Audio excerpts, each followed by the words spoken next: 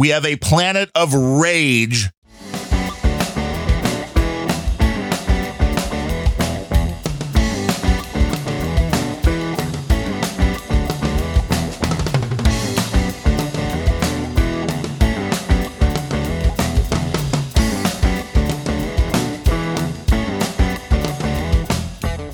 Hello and welcome to episode number 150 of the Random Thoughts Podcast. That's RANDUMB Thoughts.com online. I am your host, Darren O'Neill, and there is a lot to talk about on today's show. As always, the world is burning down, this time in the Middle East, where Afghanistan has gone to Taliban control within seemingly moments of the United States pulling out. And it's interesting to watch this because, we watch the media and how it is covered and how things were covered under Donald J. Trump and now how things are covered under Joe Biden. What's Joe Biden's middle name? Don't know his middle initial. But hey, what we're getting is a story that is convoluted at best. We're seeing videos, often horrendous videos of the scene in Afghanistan as people try to grab onto the American planes as they're taking off, not wanting to be left behind as the Taliban took control, which happened nearly instantaneously. We don't have to remind everybody, if you've been paying attention, that just about a month or so ago, Joe Biden said this wasn't going to happen. This chaos would not happen when we pulled out the United States, that is, from Afghanistan. You weren't going to have helicopters picking people up off of roofs. It wasn't going to be chaos. And Joe was unfortunately wrong.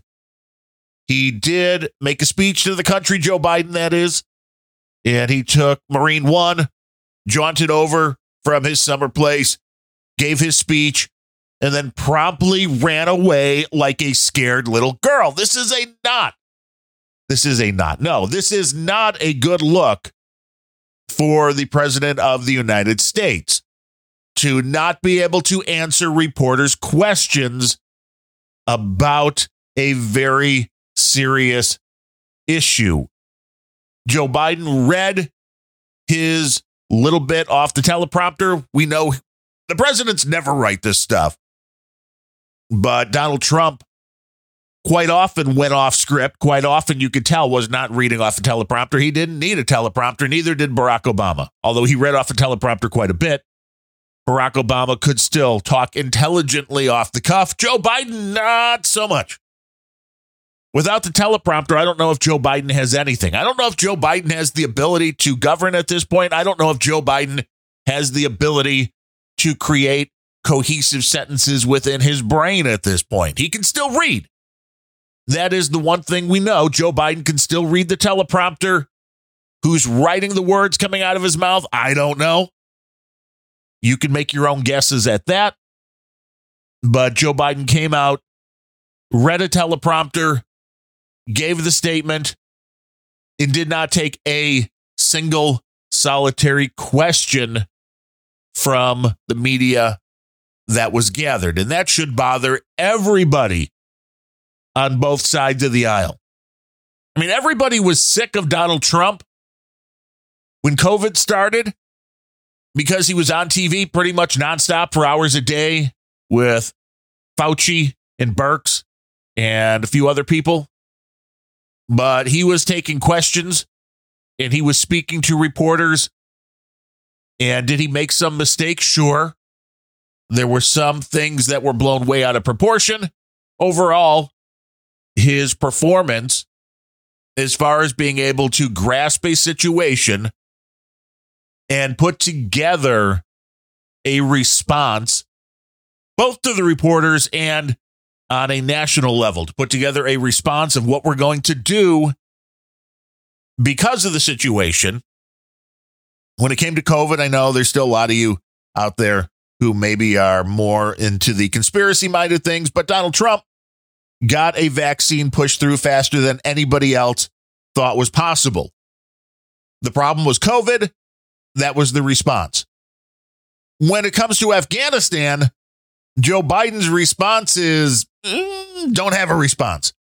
We did the right thing. We didn't make a mistake. And that is a very bad response just from the optics level of things. I think most people agree that being in Afghanistan full time, never leaving, no end in sight, bad thing. A lot of people agreed that it was beyond time to get out of Afghanistan, but what you're leaving in your wake is the big story here.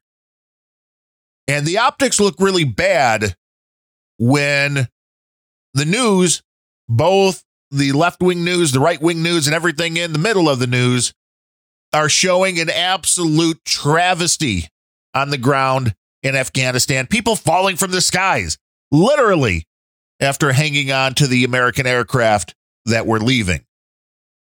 For that to be the video fresh in every American's mind, just a tragic series of events going on in Afghanistan, utter chaos going on in Afghanistan. Joe Biden coming on the TV set and saying, we did exactly the right thing and I wouldn't do anything differently. We were a little surprised, sure, about how quickly the Taliban retook the streets and cities of Afghanistan. We were a little surprised by that, Joe said, but we still did the right thing. And that is just, to me, really bad optics when you have a leader, when the whole world could see what you just did was not the right thing. And yeah, it's easy to be an armchair quarterback. It's easy to look at things after they were put into place and to second guess them. But doubling down on the stupidity of a plan that is leaving all sorts of carnage in its wake, not a good thing. Did Joe Biden know he was doing that? I don't know. I don't know if Joe knows where he is. The fact that they're not letting him, and this is concerning, and I know I've mentioned it before, but it's very concerning that there are people running, put that in quotes. There are people controlling, put that in quotes. There are people that are pulling the strings of Joe Biden because he's said multiple times when he was taking questions, I'm going to get in trouble for this. I shouldn't be talking to you. They don't want me to answer this. And who that is, again, I don't know. But when you have a president in that diminished of a state to where he cannot answer questions from the media, you have a real problem. Countries around the world can see this. They understand that Joe Biden is diminished. And they understand that because of that, the United States is diminished. When you look at Afghanistan, this was a no-win situation. I mean, the Soviet Union figured this one out a long time ago. It's a country that is very tribal. It is not run by one cohesive government. And it was going to be nearly impossible to nation build here. And it was interesting. Bill O'Reilly pulled out a clip last night of Joe Biden, who was in Afghanistan, 20 years ago or so, at the beginning of all of this starting. And back then, Joe was without a doubt all for nation building. And that was a big faux pas. And this happened under multiple watches. And Joe Biden cannot be blamed for the faux pas of what's going on in Afghanistan, 20 years ago. I mean, sure, he was in the Senate. Sure, he was vice president for 8 of those years. But no, we don't want to blame Joe for that, at least not personally. He was just part of the machine when it came down to that. But when you have a tribal society, things are not the same as what most people are used to in the United States, in the UK, Australia, EU. It's a much different way of doing business. And the difference here with Joe Biden being diminished because people are pointing to the fact that Donald Trump said, going to pull the guys and gals of the military. I mean, sorry to gender you, but he's going to pull all of the boots on the ground, wanted to get them out of Afghanistan. So you can't say that what Joe Biden did here as commander in chief was 100% different than Trump. I mean, they'll blame Trump because they are now saying, well, it was because we're pulling out because Donald Trump was going to pull out. I mean, let's forget for a minute, I guess, that everything Joe Biden's done since he got into office was basically trying to undo everything Donald Trump did. So Joe Biden and his folks still had control over this. They decided that the idea of pulling out of the area in Afghanistan was a good one. And that's not necessarily incorrect, but it's how you go about pulling out from an area like this. The last thing you really want to do is allow everything you'd worked for 20 years to fall nearly overnight, which is seemingly what happened. And there were still a lot of American guns on the ground. There was a lot of American tanks, a lot of American equipment on the ground there in Afghanistan. So the reality is the Taliban fighters now just got rearmed, it seems, by a lot of what was left on the ground. If you were going to pull out in a military operation like this, the smarter thing to do would have been to start doing it slowly. Start moving things out. Start making some changes. Never let the enemy know what you're doing. And that's not what happened here. But the difference is between Donald Trump and Joe Biden came from something that Bill O'Reilly pointed out, who he has been in contact with. He's going out on tour at the end of the year here with Donald Trump. They're buddies. So, I mean, granted, there's a bias here, but he got the inside scoop. And Donald Trump, he said, was very upset about what's going on here. And he pointed out that the difference between what's going on with Joe Biden now with this pullout and with Donald Trump is that Donald Trump actually had a face-to-face chat with some of the Taliban leaders. And a lot of people didn't like that. This all goes down. I mean, there's always both sides of this argument like, how dare you talk to terrorists? How dare you do any kind of negotiations with them? But if you know you're going to end up pulling out of Afghanistan and you want to try to make sure that what is left behind is not complete and utter chaos and carnage, what Donald Trump did was had a sit down with a few of these Taliban leaders, according to Bill O'Reilly, and told them, here's the deal. If I can use a Bidenism, once we start pulling people out of here, I want this to be orderly. Donald Trump wanted civility from the Taliban, and he told them if he did not get it, the United States will be back. And not only will the United States be back, but he took a page right out of the Taliban playbook, and he told these Taliban leaders straight out, if the United States has to come back, we're not just coming back, but we're coming for you, and we're coming for everybody in your family. We know who you are, and if this turns into a crap show and you start the same old things up again, we're going to hold you responsible and we're going to kill your family. And that may seem like a very harsh thing for the president of the United States to say, but, with the Taliban and Donald Trump, they believed him because he was telling the truth. Because sometimes you have to get your hands dirty in order to get something done.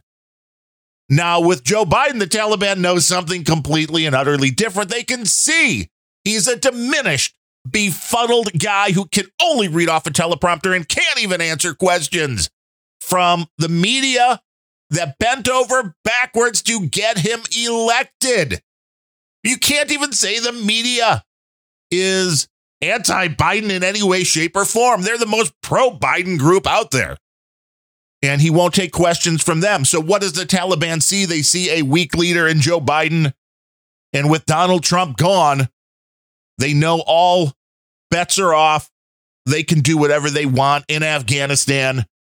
And there's going to be very little chance that they're going to be targeted by the United States for that. So, I mean, for all of you that voted for Joe Biden, I hope you're happy.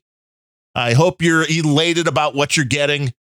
A diminished guy who is letting the world fall apart, who is letting gas prices soar, not only letting gas prices soar, he is the reason gas prices are soaring with the pipeline shutdown. Then he's begging OPEC for more oil. I mean, Joe, we were oil, energy, independent under Donald Trump. You came in, signed a few pieces of paper and screwed it up. Does Joe Biden know he did that? I don't know, because he doesn't write those executive orders either. He's reading a teleprompter and he's signing what's put in front of him. This is elder abuse, most likely. I don't know if Joe Biden knows what he's doing. I really do not. But he's the reason why your gas prices are going up. He's the reason why food prices are going up. Anybody paying attention has to be able to see this. And a lot of people are hurting. A lot of people are starting to scrimp on food because they simply cannot afford it. A vast majority of people, I saw an article earlier today, were not able to handle a $2,000 emergency that happened in their life, no matter what it was, whether it was a health issue, whether it was their car got destroyed, whatever. They didn't have the ability to absorb that before the pandemic began. And now things, of course, are getting worse and worse and worse. And as all this is going on, it's interesting if you watch the mainstream media, and if you do, why? Let me know why. Because it seems like an utter waste of time. But if you're following the mainstream media, you're not seeing a whole lot of stories about putting blame on why gas prices going up, why the grocery prices are going up. The mainstream media is having a little bit of a problem with Joe Biden when it comes to Afghanistan, because this is almost too big to avoid covering the story. And it's very hard, even if you're a Joe Biden cheerleader, to figure out a way to put a positive spin on what is going on in Afghanistan. And all of these things combined are having an effect on the mainstream corporate media overall, because a recent poll done shows that only 20% of Americans say that they trust the corporate media. Only 20%. That, I mean, I know I'm not a math major, but that means 80% of the country does not trust the mainstream media. So this explains, among other things, why the amount of people watching the mainstream media, as far as CNN, MSNBC, why that has cratered, why so many once glorious newspapers are closing their doors or are down to a bare minimum of subscribers.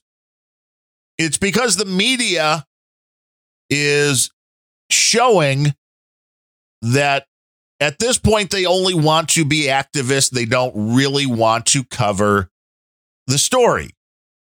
They want to push you in a direction rather than honestly covering the story. And we've talked about that, it seems, over and over again here on the Random Thoughts podcast. So people are turning the news off. They're not reading the newspapers. And unfortunately, where they're going for their news turns out to be, okay, some of them are going to podcasters, and that's probably you, because you're listening to me right now, bloviating. And I thank you for that. A lot of people are turning to social media. And I think anybody that's been following social media, and I know we've talked about it here as well, can see that what the social media sites are turning into is a cesspool. There is a lot of anger. There's a lot of rage. There's a lot of misinformation. There is a lack of an honest debate, because now the social media sites can also silence the side that they don't like with a mouse click, and that's bad. But there was a Yale University study, which I thought was quite interesting, which looked at the social media landscape and tried to figure out if there was a reason that they could detect, which is the hardest thing when it comes down to large entities like this. When you look at Facebook and Twitter and Instagram, and you go, it seems like there's a lot more hate here. But what's causing that? Is it simply a reaction to what's going on in society? Or is there something about those platforms that are at the root of the rage and the anger that is coming off of them? Now, if you ask the social media folks, the people that run the Facebags and Twitters and Instagrams and the TikToks, they're going to go with the party lineup. We're just providing a platform here. We're just letting people speak. I mean, granted, they're silencing some people too. But their side of the argument is going to be, we're just giving people a place to have a conversation just like they would offline. But that is not the truth. That is absolutely not the truth. They are not just opening up a way for people to communicate. I mean, besides the fact that they can kick people out of their playground and silence them and give one side of the argument an unfair advantage to that. But what we have with the social media platforms, not only is there a conversation going on, not only can they silence the side that they don't like, but there's also some things baked into the social media platforms that you don't have when you're speaking to somebody eye to eye. When you're speaking to somebody, even in a group, you don't have what the social media platforms have. And what this study from Yale University found was that the way social media works with the way people are responded to has a big effect on what people post.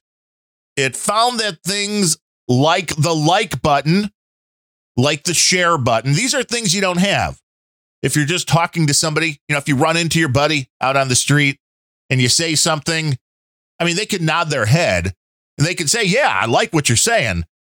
But that's not the equivalent of a bunch of strangers liking your post, and you could just see the numbers riling up. And the higher and higher they go. Anybody that's ever posted anything that's gone viral, there is that little dopamine hit. There's a little bit of euphoria. People like me. Yes, I said something good.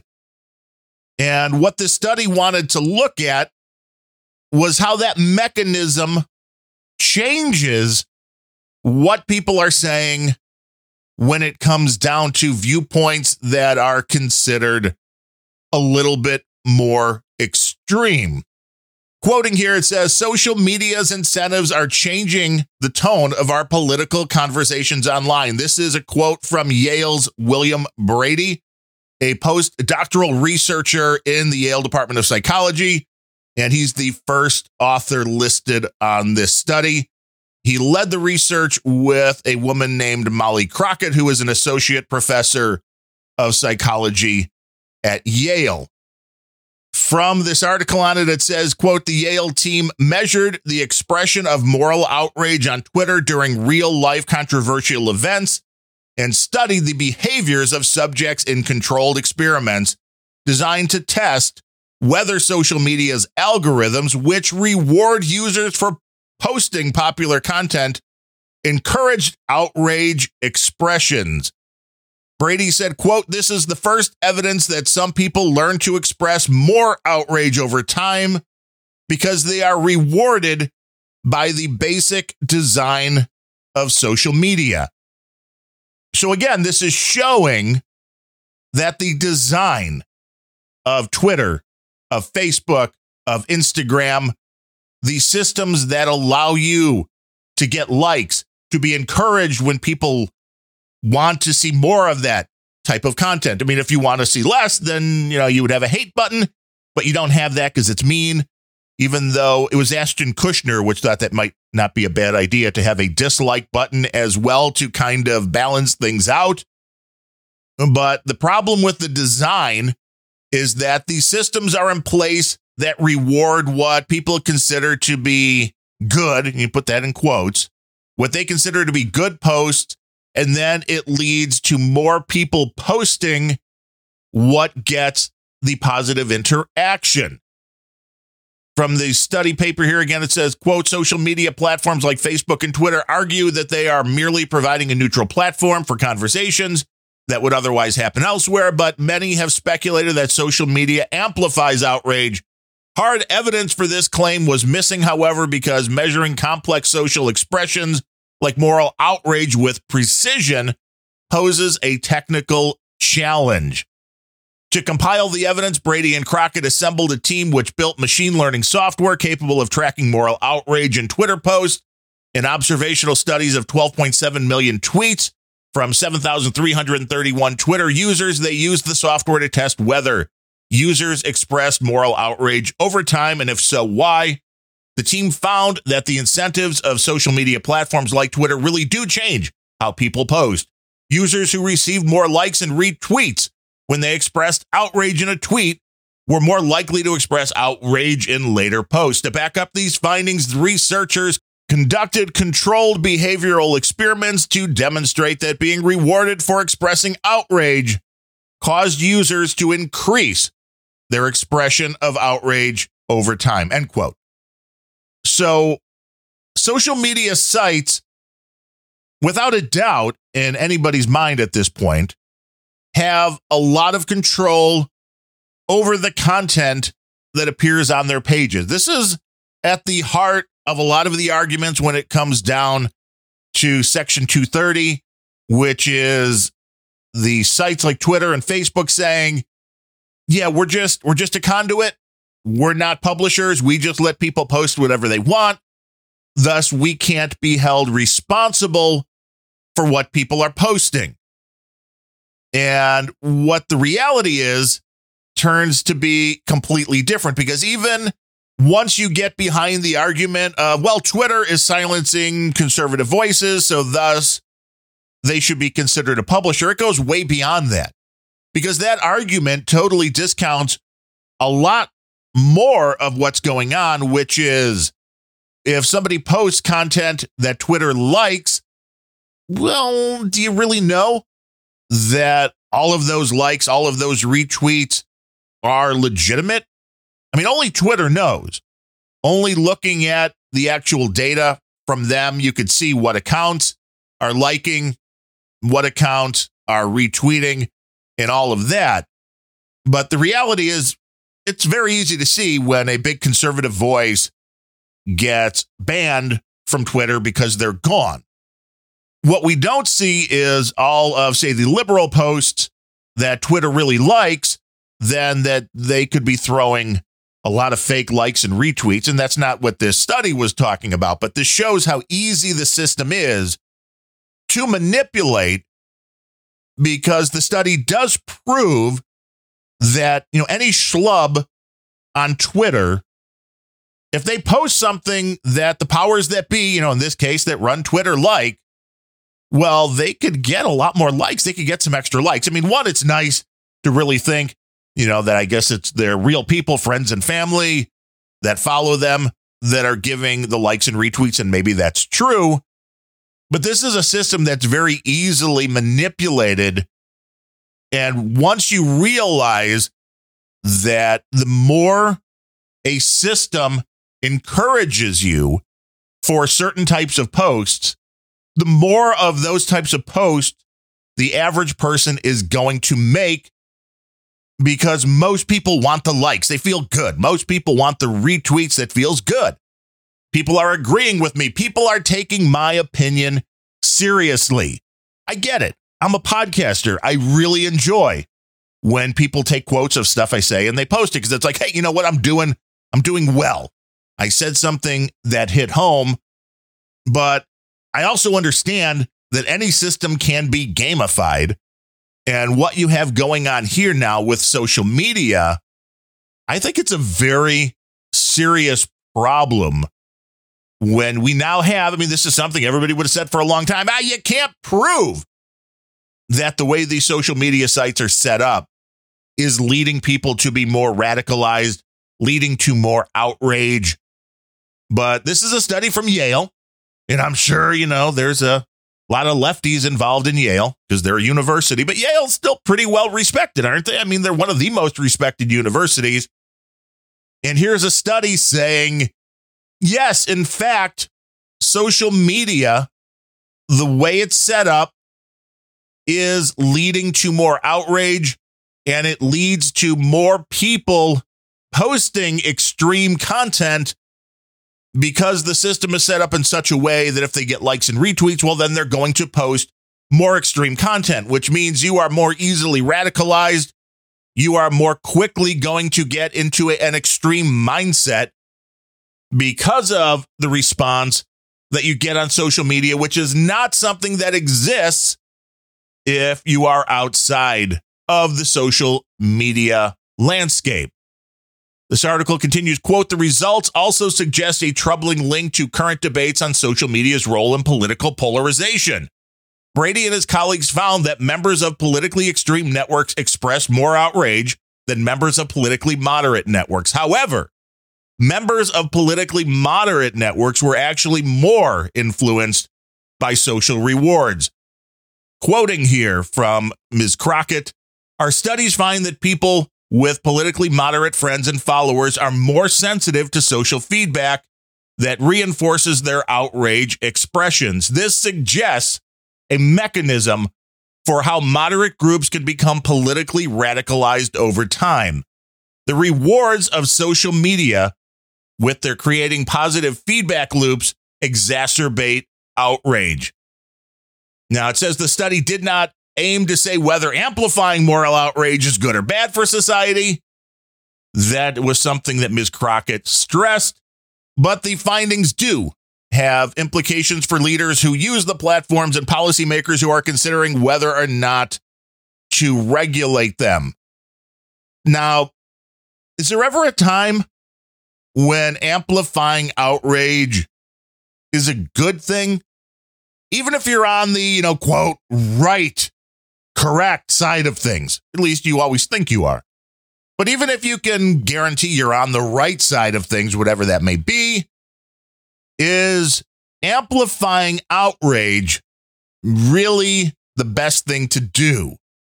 Because usually once people get into full outrage mode, they lose their sense of perspective, and more times than not, they lose the ability to have a rational conversation, and it's very close to the point where things like violence actually begin.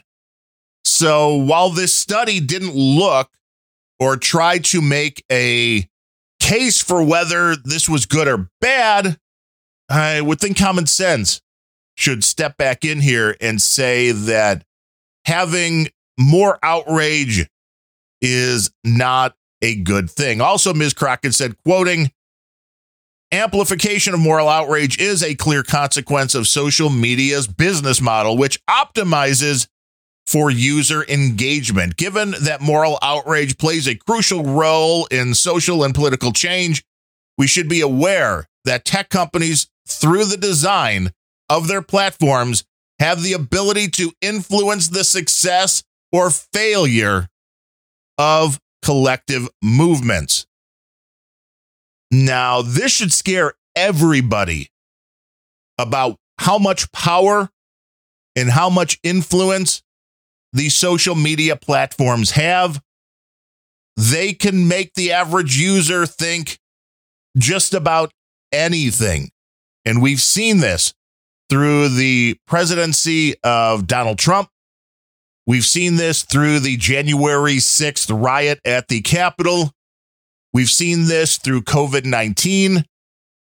There is no question in my mind that the social media platforms are shaping the way people think by boosting those posts and topics that they agree with, burying and banning people that say things that they don't like.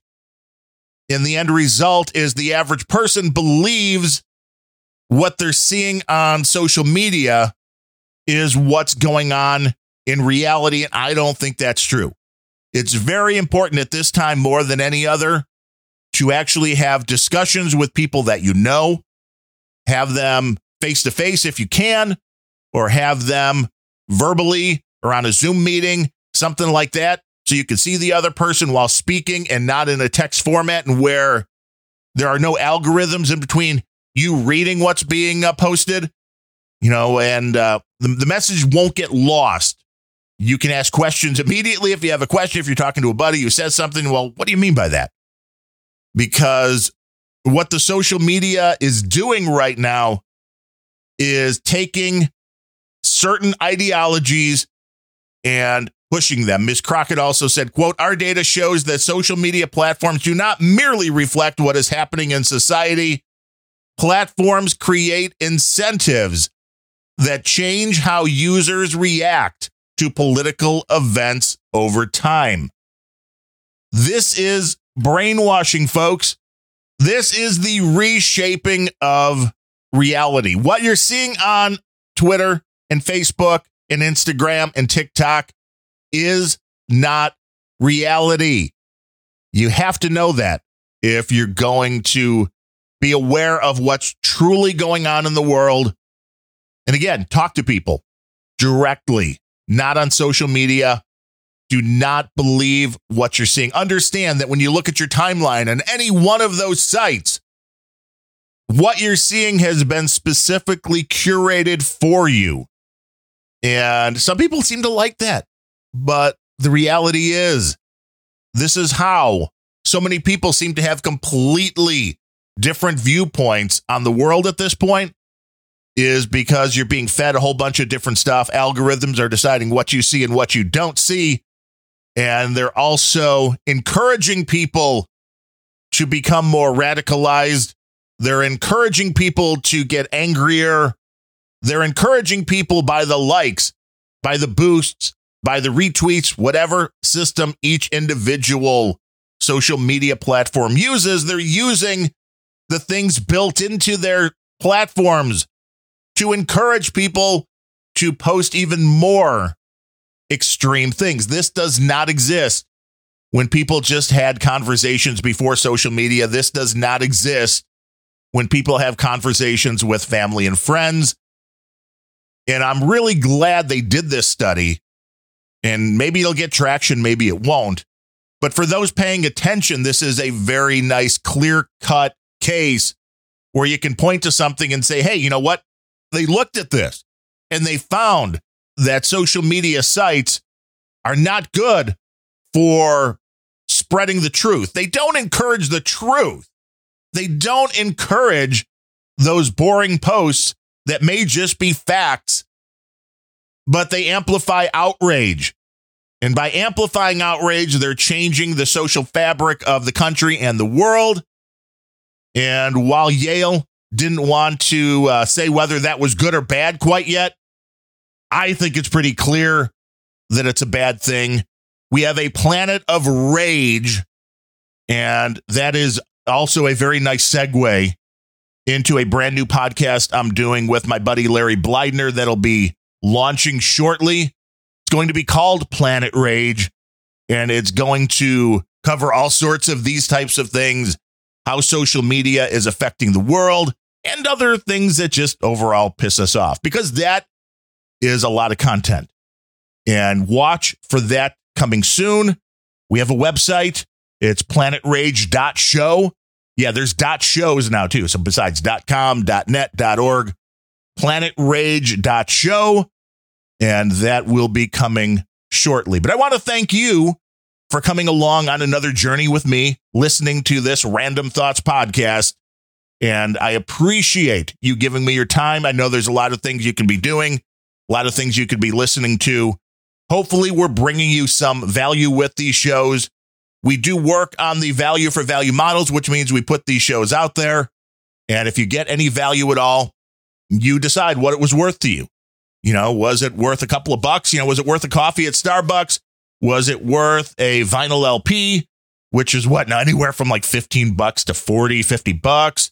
Was it worth, $100? I don't know. It's up to you, but you get to decide. And if you want to take part in the value for value model, you can go over to randomthoughts.com, RANDUMB thoughts.com/donate. Click that donate button, which you can do a one-time or a monthly donation through PayPal. You can use one of the QR codes or the wallet addresses if you want to go the crypto route. And you can use the P.O. Box address if you want to go through your online bill pay or send a check, something like that. The beauty of that is nobody takes a percentage. Your bank will write the check for you. You don't even have to get an envelope and buy a stamp. Everything is just automatic. And we appreciate any which way you may come in. And we do want to thank Anonymous today with another $25 donation. No note this time, but we hope you're still enjoying the show, getting some value out of it. And we appreciate everybody who has donated over the last few years to keep the microphones humming, food on the table, gas in the tank, all those things. Prices are going up, and you can thank Uncle Joe for that. But we want to thank everybody for supporting the show. It is truly an honor for you to spend your hard-earned money and for you to give us your time, which is a limited resource on its own. So until next week, when I will be back with another episode of this podcast, I am Darren O'Neill. Thanks for listening.